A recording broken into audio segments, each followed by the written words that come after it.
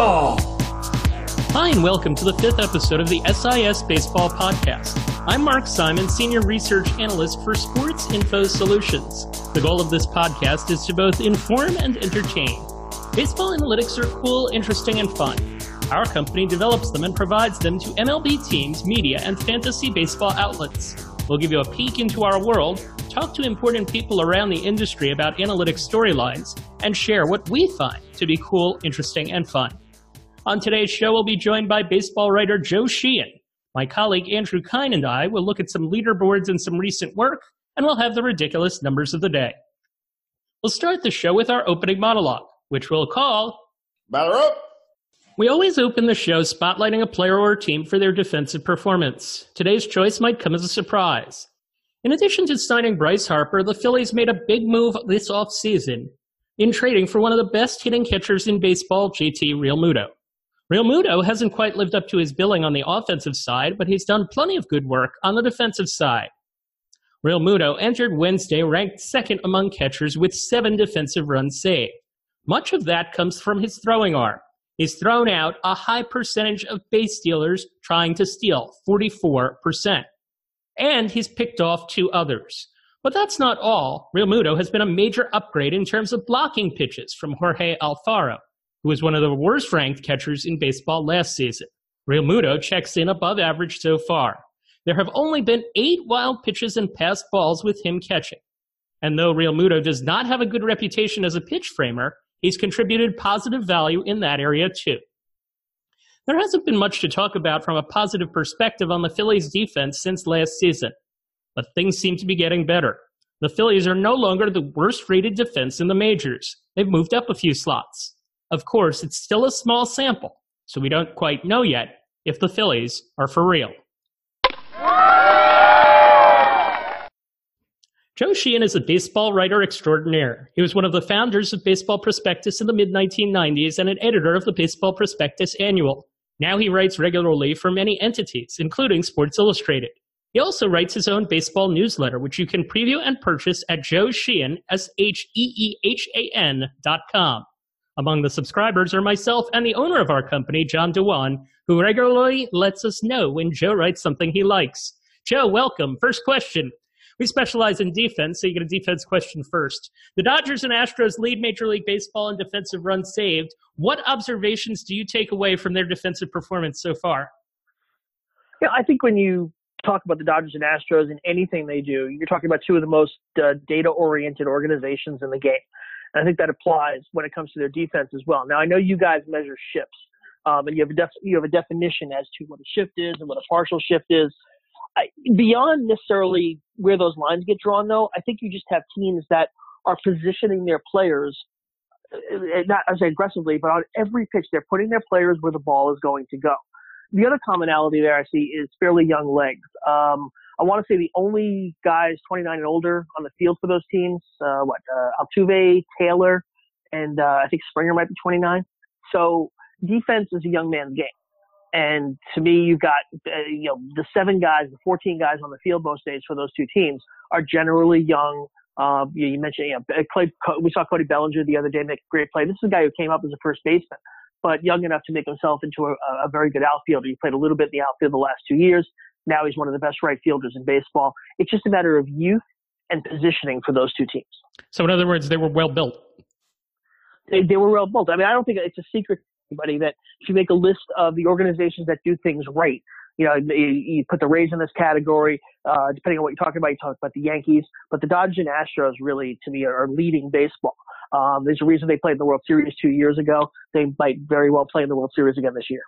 Flip the script. What contending teams are most likely to be done in by their defense? Some of this is injuries, but, I mean, the Phillies wanted to upgrade their defense this year. Trading away Carlos Santana at least let them get Rhys Hoskins out of the outfield. But you've got a situation now where the injury to Herrera, on top of the injury, Herrera being placed on administrative leave for the incident in Atlantic City this week. On top of the injury to Quinn, leaves them playing Andrew McCutchen and I can't believe I'm saying this, Scott Kingery in center field. And at this point, it might be better off to dredge up Mike Kingery, the Rockies outfielder from the 80s and 90s. It's really hurt. Their defense is really. Getting Hoskins out of the outfield helped, but it's not like Hoskins is a particularly good first baseman. The only real plus defender they have is Cesar Hernandez. You can make a case. Gene Segura is he by dint of being a career shortstop and having some speed, but he's certainly not a very good defensive shortstop. They just don't have plus defenders, and especially in the outfield where you just start stacking these mediocre defenders. Bryce Harper talked about his defense last year. It's better than it was last year, but it's not gotten back to good. That's the one team I think you can see the Phillies literally miss the playoffs this year because they can't put a good defensive team on the field. And then in that same division, the Nationals, a little more obviously, I would say. I think with the Phillies, a lot of it is range. So a ball gets hit into the gap, and you just think, oh, that's a double. Whereas a lot of teams, that play will be made. It's invisible range, right? The Nationals are just mistake prone. The Nationals make a lot of mistakes, and that's shown up. Really sloppy play, really for 2 years now under Davey Martinez. And then the third team I might look at is the Cardinals. And I think this goes into what the opposite I was talking about the Dodgers and Astros. They're an older team. Other than Harrison Bader and Colton Wong, the rest of the field, they're just not that good defensively. Ozuna, younger, what is he, 28 now, but mistake prone in the outfield. Dexter Fowler, 33 in right. If I was going to pick a next team, I can't think of a team in the AL that's necessarily getting hurt by its defense. Although anytime Byron Buxton is off the field for the Twins, they definitely fall off. You didn't bring up the Mets? I didn't bring up the Mets. I guess I think it's the contender part. Okay, that you lose me. Fair enough. Yeah, it's not a very good defensive team either. All right. What would you? We're talking state of the game with Joe Sheehan. What would you like to say about home runs? Because that comes up in every state of the game discussion. Home runs from an analytic perspective. This is, I guess, more of an aesthetic perspective, but there are too many home runs, and what I mean by that is they're crowding out everything else. Mark, we're rough same age, I think, and I grew up in the '80s watching baseball, and you could win a lot of different ways. Harvey's Wallbangers playing Whitey Herzog's Cardinals in 1982. And throughout the decade, you saw teams win by putting power on the field, and you saw teams win by putting speed and defense and on-base percentage on the field. And in today's game, and I was going to point to the 2015 Royals, but it was 4 years ago, and the Royals still look like a fluke. There's just not enough variety of approach. Home runs now account for 44% of the runs in the baseball. I just think that breaks the design of the game. There just aren't enough other ways to win. So that to me is the biggest thing with whether it's the ball or the players, the pitchers, whether it's the pitchers at their velocity, the baseballs that they're throwing, the batters, how they've reacted to velocity. What we can say is that home runs are crowding everything else out, and that's a problem for the entertainment aspect of the game. And people should read your newsletter if they want to see how to fix it, right? It's something that I've been writing about for some time now, and I think it's only going to get worse. And that's, I made this point too. If the baseballs were to suddenly become the 2014 baseball again, that wouldn't necessarily help either, because now all of a sudden you're just taking all of these fly balls that are home runs, and you're going to turn 90% of them into flyouts. 10% will become doubles and triples, and you'll have 1968 all over again. Yeah. All right, an offshoot of that, we're both people that grew up playing baseball games like Stratomatic or Micro League Baseball or Diamond Mine Baseball. And I remember when I used to have to play games that we had to draft ballparks in addition to drafting players. And I was thinking about this. What ballpark is the most ideal to play baseball in? We have these park factors in the Bill James Baseball Handbook, and you can try and parse it out from that. It's not necessarily easy to do. But is there a ballpark that plays the most fair in baseball? There's so much trouble separating this from the aesthetic question. Like, if I want to watch a game, I think I want to watch a game in a park with a bigger outfield. I still remember the first time I walked into Petco, which at the time had 404 to the gaps, and it was the biggest baseball field I'd ever seen. And I was like, wow, this is great. Or AT&T in Triple Valley. The idea that they might modify that just is horrifying to me. But in terms of fairness, I spent a lot of years watching games in Anaheim. I lived in Southern California for 17 years. I lived in Orange County for about 8. And I always thought that was a very fair ballpark. You had to hit a ball to get it out, but there was enough room in the outfield for doubles and triples and base running type plays.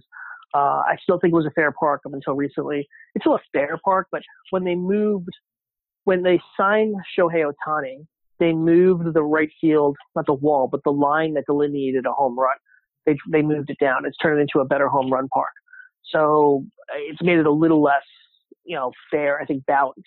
But when I think of like balanced, average home run parks, I think of Anaheim. I suppose the other one I think of is Busch Stadium. I'm not sure the numbers bear that out, but to me, that's always been a park where you're going to get a share of pitchers park games. You're going to get a share of hitters park games. Home runs are accessible, but not cheap. And you do get your share of outfield plays. So I would say Anaheim and Busch would be my two choices. I had written down Nationals Park as one of the other possibilities for that. Yeah, I can't get past. I just didn't. I've been there a few times, and I just, it's in the middle of nowhere. I don't really like it aesthetically, and I think that's why I didn't. And again, some of this is how do I feel when I'm in the park, and I didn't enjoy my trips to DC. I don't know why. All right, a couple of players this season are outperforming their expected numbers, which is kind of a stat that's a little bit new, where you can look at how a player is performing compared to how he should perform based on where he's hitting the ball, how hard he's hitting the ball, things of that sort. Austin Meadows, Jorge Polanco, James McCann, Wilson Contreras among them. Do you think any of these guys have staying power? Polanco was a breakout pick for me at the start of the year. I forget if I did that in SI or if I did that in the newsletter, but he was somebody who I loved coming into this year. If you look at his numbers in the second half of last year, after he came back from the suspensions, he hit very well. So to me, this is development. Meadows is somebody who, really it's his first full season in the major leagues. I want to believe it's real for him. So one name there that sticks out for me, just because he has a track record of not hitting this, is James McCann. McCann's somebody who basically free talent pickup for the White Sox after the Tigers let him go. He slugged very well. I'm surprised by how well he's hit right-handers. He's somebody who really struck me as a platoon type player. A McCann platoon really would be a pretty good platoon behind the plate. But I think McCann's the guy when I think about this list. No real track record of hitting this well. The expected numbers, and I use those all the time, Mark. I'm sure you do too. I love what the Baseball Savant guys do. I think that's something that really kind of jumps out at me. I think McCann's numbers will start to look more like his career numbers. 260, 270 with a large platoon split by the end of the year. Another thing that's expected to go way up this year, shift numbers.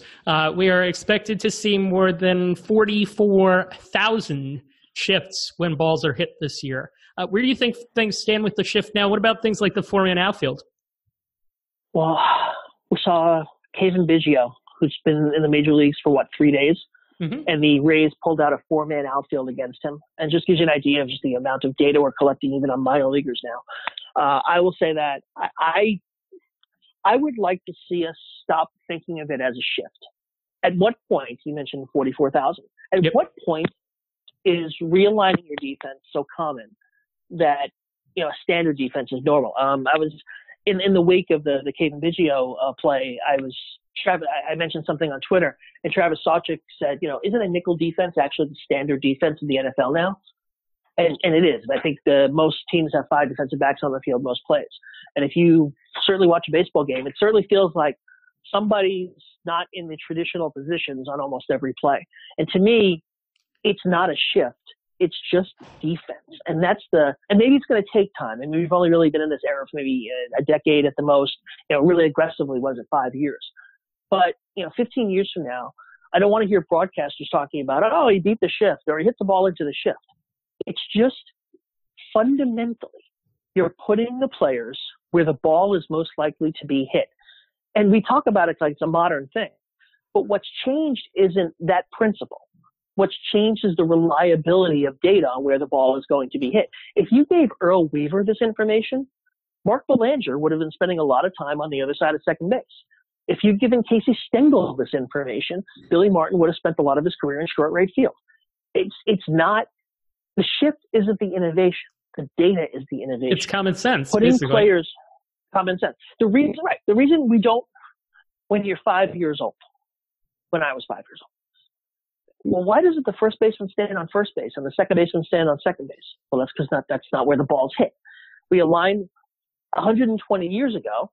They put the 7 defenders, inventing a shortstop. John Thorne will probably be the guy to talk to about when a shortstop entered the field. But they put the 7 guys where the ball, they didn't know where the ball was most likely to be hit, but they had the general idea and they wanted to cover the most ground. So this principle isn't new. And I really think I'd love to see this conversation change from shifts to just, hey, it's defense. Let's get over it. It's a shame that we don't have enough video from the 1950s to retrack all of it. All right. So you've mentioned a couple of times our ages and looking back to your childhood a little bit. So I had a list question for you. We do a list question with every guest. Can you come up with 3 players today whose play reminds you of watching baseball in the 1980s? The first guy is Billy Hamilton. I feel like we had a whole class of guys like him. Everybody's leadoff hitter was Billy Hamilton. This 5'8", 155-pound guy who couldn't hit the ball park standing on second base, but would stop the ball. Probably didn't walk a whole lot. And the Omar Marino, Willie Wilson, Frank Taveras was the shortstop version of this. Whole bunch of guys who were stars. Vince Coleman. If you take Billy Hamilton back to 1987, he makes a lot more. Well, maybe he doesn't make a lot more money because of the economics of the game, but he's certainly a star. And there's that type of player, and I've done various looks at this, from looking at weight or looking at power. The no power player doesn't exist anymore. You have to have a certain modicum of power to play the game. You just don't see guys. Even Billy Hamilton hits 7 home runs a year. You just don't see guys play a full season hit 2 home runs a year. That's one of the biggest changes in today's game. The 270 hitter, no power, does not exist. Larry Bowa doesn't have a job in today's game. So yeah, that's the first one. It was funny. I was watching him pitch against the Mets last night. Rich Hill. There were so many slop throwing lefties. Because everybody, slop. Back then slop was 81, and 81 doesn't get you a job in the SEC anymore. But I think about guys like Dave LaPointe. And if I sit here, I'd probably think about 1,000 other guys. But these, nothing throwing lefties who got by on guile and, location and changing speeds from 81 to 74. Rich Hill, who of course has had this very strange career path, is probably the spiritual successor to those guys. And then I made this comp, and I don't think people really liked it, but Tim Anderson and Shawan Dunston. The Chicago shortstop thing, I think, makes it a little facile, but in terms of guys who just don't walk, who, I think if Dunston played today, he'd show the power that Anderson does. And again, that's just an era difference as much as anything else. Anderson doesn't have Dunston's arm, but he's got a very sure, strong arm, and they're both a bit mistake prone all over the field. So those are the 3 things that came to mind. But I really, the Hamilton class of player that doesn't exist anymore, and it goes back to the earlier question about home runs. If you don't hit home runs, you can't play. True. It's very true. I wrote down a couple. I had I don't know that this is necessarily so, but Byron Buxton as being someone, also another turf kind of player. He would have fit in great with the 80s Cardinals teams. Pete Alonso as just as a your home run on command kind of guy, which he doesn't necessarily hit like him, kind of like Strawberry. And then I wrote Verlander and Scherzer as this generation's Roger Clemens. Oh, that's the classic. The power right-hander is an archetype throughout history. I never thought about that, but yeah. Scherzer, those guys probably won't have the longevity that Clemens does, but if you look at them at their peak, that's a great comp. I love that. All right, so David Cote was on the show last week. Another good one to bring up in terms of trying to comp someone to back in the day. And we had him invent a stat. And he chose to invent something related to catcher framing and umpire and pitcher impact. I have a feeling if we ask you to invent a stat, you're going to come up with something a little bit different. So what do you got? We've always tried to measure clutch by output stats, right? And that's a problem in a game where a lot of people are involved in the output. There's a pitcher and a hitter. So if there's a single, we decide that the batter goes clutch and the pitcher wasn't. The defense gets to the ball. It's all based on the outputs rather than the inputs. We'll eventually get there, I think, but I would love the inputs in a clutch situation. When somebody comes up on September 18th and they're a game and a half back and they're second and third and 2 outs, I want to know, is the player's heartbeat, above the mean? Everybody's heartbeat will go up in that situation. Who goes up least? What's his pulse rate? Can we eventually figure out what's going on in his brain? Like biometric stuff, so that instead of measuring clutch by outputs, we can actually measure it by inputs. Who actually slows the game down?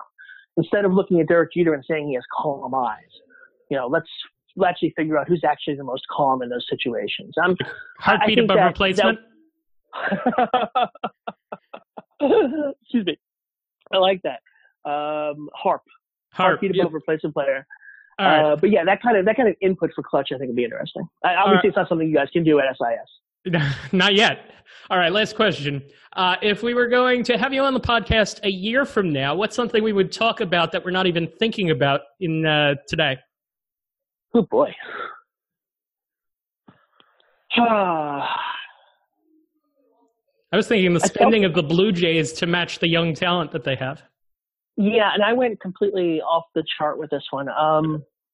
In 2016, running the newsletter, I noticed that my numbers dropped. They didn't go up as much as they normally would. And I was talking about this with my friend Will Carroll, who was a former colleague at Prospectus, and he said it was the election. The 2016 election dominated the news in a way that really no election had. And I think in 2020, it's only going to be more so. And I think everything, baseball, football, the performing arts, any kind of leisure distraction is all going to feel it. I think baseball is going to feel it in particular because it's the summer sport. So when the conventions are going on and when we're leading up to, the Democrats picking their nominee and the various, attacks are building, it'll be happening parallel to the 2020 baseball season. The 2020 pennant race and postseason are going to be parallel to the run up to election day. I think everything in our country is going to be subsumed I'm using that word wrong, is going to be secondary to the election in a way that wasn't really the case in 1952 when Ike was running. It wasn't really the case in 76 when Jimmy Carter was going up against Gerald Ford. I think the 2020 election is going to push baseball and all baseball-related items to the background. And people like us are really going to have to dig in to pay attention. Joe Sheehan's newsletter can be found at www.joesheehan.com. That's JoeSheehan.com. Recent topics include the Mets, the Twins, the disappearance of the intentional walk, and Rays opener, Ryan Stanek. Joe, thanks for joining us. Thanks, Mark. It was great to be on this. It's a great podcast. You're out. We move on to our segment called Instant Replay. It's where we look at projects we're working on and articles we've written. We'll also share some leaderboards and interesting stats we've found. Andrew Kine from the Research and Development team joins me now, and the first thing that we want to do is talk about our most interesting thing for the week. Andrew, what do you got? My most interesting thing was actually what Joe had mentioned, which was the Rays playing a four-man outfield on Cavan Biggio. And it wasn't necessarily the four-man outfield itself, because it's something that the Rays have already done a bunch of times this year. We've talked about it a couple times on the podcast. But it was notable because Biggio was only playing in his fourth major league game. So even though there wasn't much of a big league sample size there, they already had it ready for him. And it seems like something that teams are potentially incorporating more and more minor league data into their processes. And I know that you learned a little bit more about the Rays defense when you saw them in New York a couple of weeks ago. Yeah, I went to Yankee Stadium, talked to the coaching staff there, talked to a player as well, just about watching the game from a defensive perspective. Number of interesting things that came out of that. The most notable was probably talking to the one of the Rays coaches about four-man outfield usage, and he talked about how important it was that there were only one or two pitchers that were available that particular day that they would even consider doing it for because of the rate, I suppose, at which they give up fly balls. The other thing that's just interesting, and Joe kind of alluded to it, is the statistical sophistication that exists nowadays, which segues into something that you wrote about minor league shifting. We happen to track that, and Andrew dug into the results. Yeah, so it's not quite as common as shifting in the majors, which is something that we talk about a lot, but it is increasing. It's been going up steadily in both AA and AAA in the last couple of years. And if you look at the percentage of balls in play that have a shift on in the majors, it's almost at 40% this year, which is the highest it's ever been. AAA, it's about 25%, and then AA is about 20%. But it's pretty interesting because if you look at the correlation between how much a major league team shifts and how much their AAA affiliate shifts, there's a pretty strong positive trend there, which, we would probably expect to see that teams like the Twins and the Pirates and Rays, who shift a lot in the majors, also have their AAA teams shifting too. But I think the bigger takeaway is probably that these players are getting used to these extreme alignments before they're even getting to the big leagues. So whether that's the fielders moving around or the pitchers pitching in front of them or even the hitters hitting into them, they're starting to see these more before they even get to the major leagues. One pitcher who's benefited significantly from shifts, and actually his team has benefited significantly from them as well, is Justin Verlander, the Astros ace. We did an article on the Sports Info Solutions blog about the unbelievable effectiveness of his slider and the great performance of the Astros defense behind him. Encourage you to check that out. Verlander's numbers this season have been very good. He's got one little flaw, though, that doesn't have anything to do with the defense. Yeah, he has given up a lot of home runs. He's given up 13 in 12 starts. Maybe a little bit of bad luck there. We have our expected batting numbers, and the expectation based on the quality of contact was about 11 home runs. So maybe a couple were cheap, or maybe a couple that wouldn't have necessarily gone over in other parks. But if you just look at expected hits overall, he's actually allowed 10 fewer hits than would be expected. And that's probably where the defense comes into play. And we've seen how good the Astros can be, and they currently lead the American League in defensive runs saved. And we should mention, too, Joe talked about StatCast and expected numbers. We have our own expected numbers system that's based on where a ball is hit, how hard it's hit overall as opposed to exit velocity, and the type of batted ball that it is. So when we refer to expected performance, these numbers aren't necessarily public, but you'll see them occasionally in places like our Twitter or our blog. That's what we're referring to. Another team that has stopped the opponent on the defensive side, Joe mentioned it, the Dodgers, the best in baseball. Cody Bellinger throwing guys out all over the place. Alex Verdugo's been very good in the outfield. They were our stat of the week last week. If you haven't gotten an opportunity to see that, if you want to subscribe to the stat of the week, actasports.com/stat of the week is the place to go there. Segueing to another article that was written recently, we want to give a shout out to our departing colleague, Patrick Rowley, who is headed elsewhere. Patrick did a clever piece where he picked a tool among the 5 tools, then picked a player that best fit that tool to try and construct the Mike Trout or the Cody Bellinger, in this case of baseball. You can find his article on the Sports Info Solutions blog. I think his outfielder choice was particularly interesting. He did not necessarily go in a direction that you would think.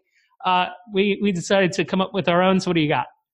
So for average, I went with Jose Altuve. I know that he's hurt and his knee problems might cause him to decline a little bit here, but he's still kind of who I just think about when I think of hitting for average.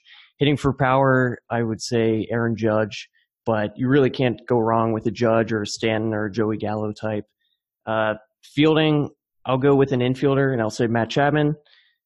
Throwing, Ramon Laureano is who Patrick had, and I'm going to stick with that because we've seen a couple of ridiculous throws from him this year.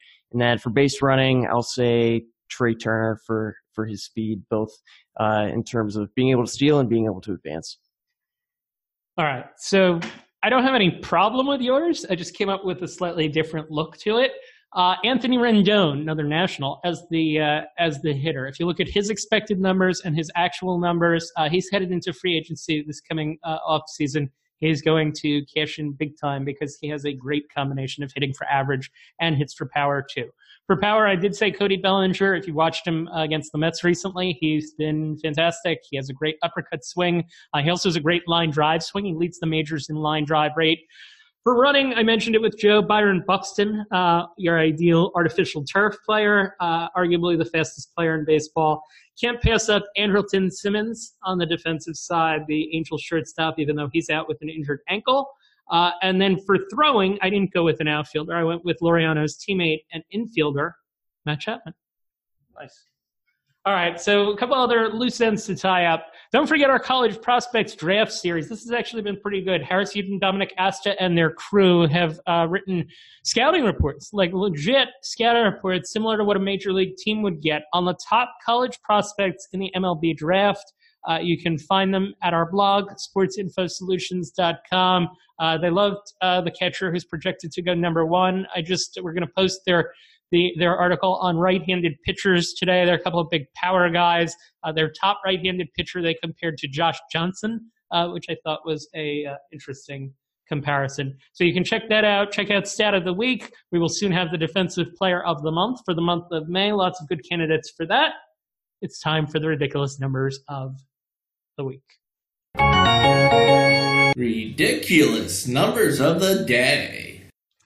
I'm going to keep it simple this week, and I'm going to say 2-10, and that's the Nationals' record in games started by Max Scherzer. And if you look at the last 3 years, they were 22-11, 21-10, and 24-10. So given that they've already lost 10 games, they basically have to win That's ridiculous. every Scherzer start for the rest of the season. I thought that was pretty crazy and pretty ridiculous. Yeah, his ERA, so the defense behind him has been particularly poor this year. Joe referenced that. It's fairly easy to pick up when you look at the ERA FIP differential. He's essentially pitching the same way that he has in any year, but the Nationals defense has definitely let him down. My ridiculous numbers of the day, I went to the Met game on Sunday, and we helped the Tiger broadcast crew out. One thing that we tipped them off to was the idea that Todd Frazier had not hit a ground ball to the right side of the infield all season. And sure enough, during that game, he pushed a bunt that way and produced a run for the Mets. And then the next day against the Dodgers, Frazier did it again.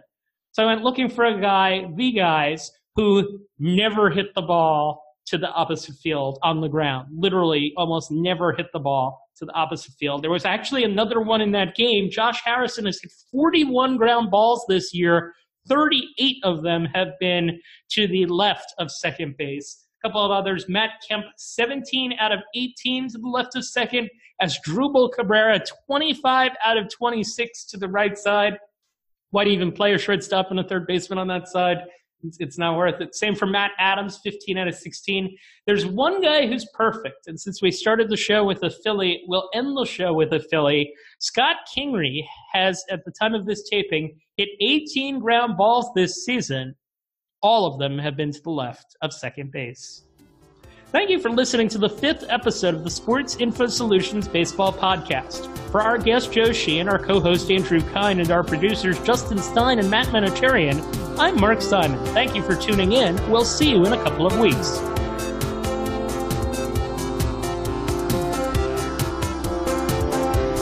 Thank you for tuning in to the SIS Baseball Podcast. If you like the show, please rate and review us on iTunes.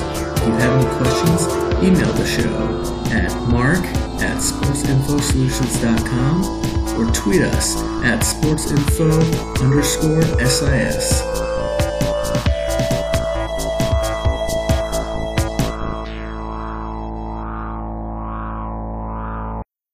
And he makes the catch!